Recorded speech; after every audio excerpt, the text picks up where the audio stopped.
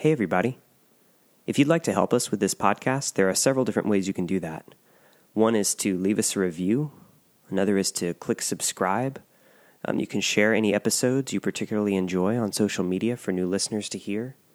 And also check out the show notes for where you can follow us, because we'll be posting updates as this experiment continues to grow. So thanks for listening.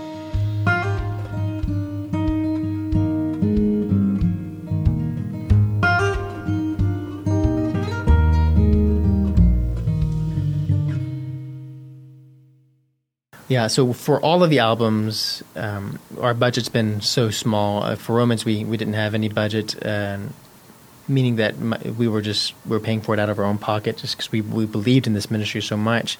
And so we had to do everything as inexpensively as possible, as DIY as possible. And so working in Res Life, I knew where empty dorm rooms were and mattresses weren't being used. So the process we came up with, we talked to my boss and all those people about it as well. But we're just getting mattresses, and we built what we call a mattress fort, which was just a big rectangular box, which mattresses enclosing everything to create a dead space. And we only had one microphone for Romans, and it was just this little cheapo microphone, probably not as good as the one I'm even talking on right now.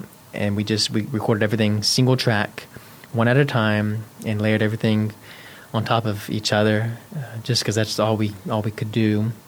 And then with the help of a brilliant mixer, a guy named Dewey, we were able to piece all these together. So, but for all of these albums, we've gotten more microphones since Romans, but we still do it one instrument at a time, inside a fort of mattresses.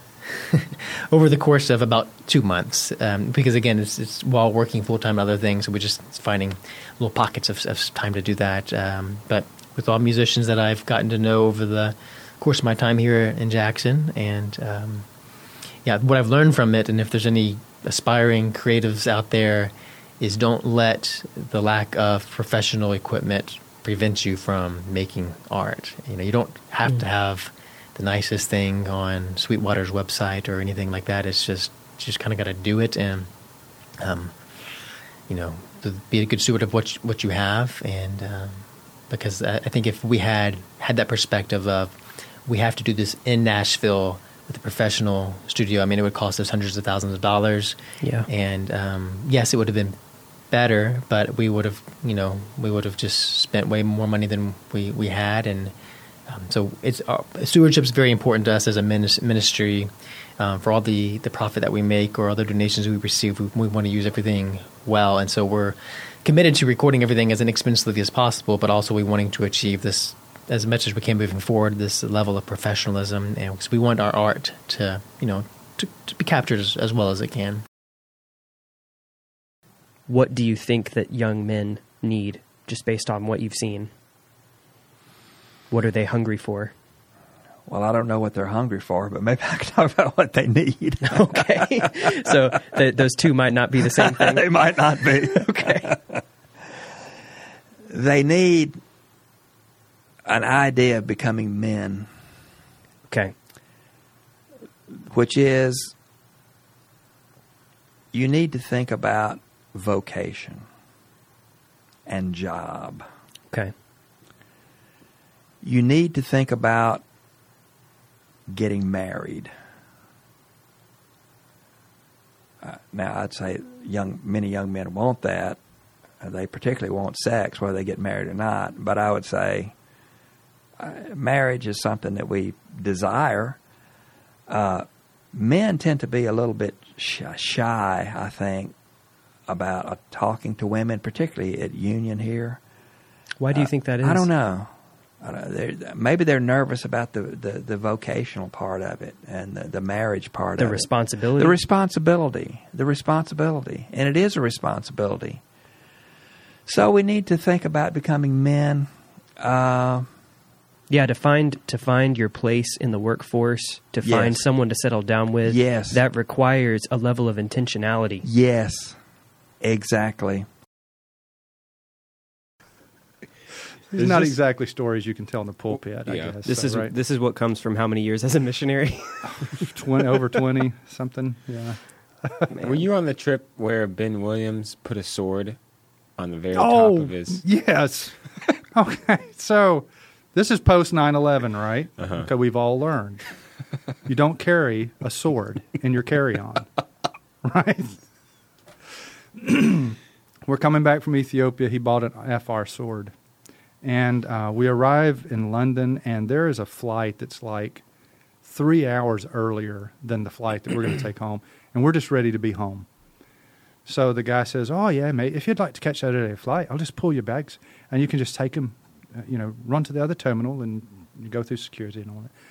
What we had failed to realize is that Ben had a sword in his checked bag, right? So we're going to check his bags at the gate, not realizing we're going to have to go back through security because we're going to a different terminal.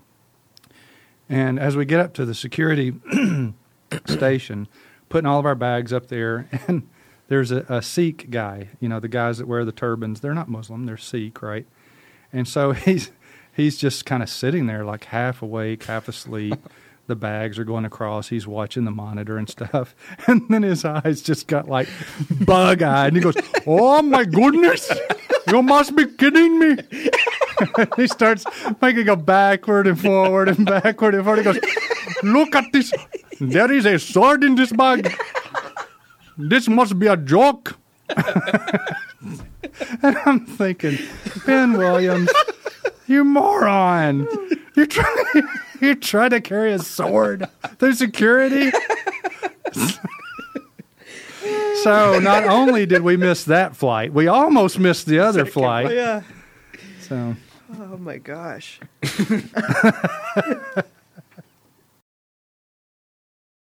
Where do you think podcasts fit into all this? Wow, that's a great question.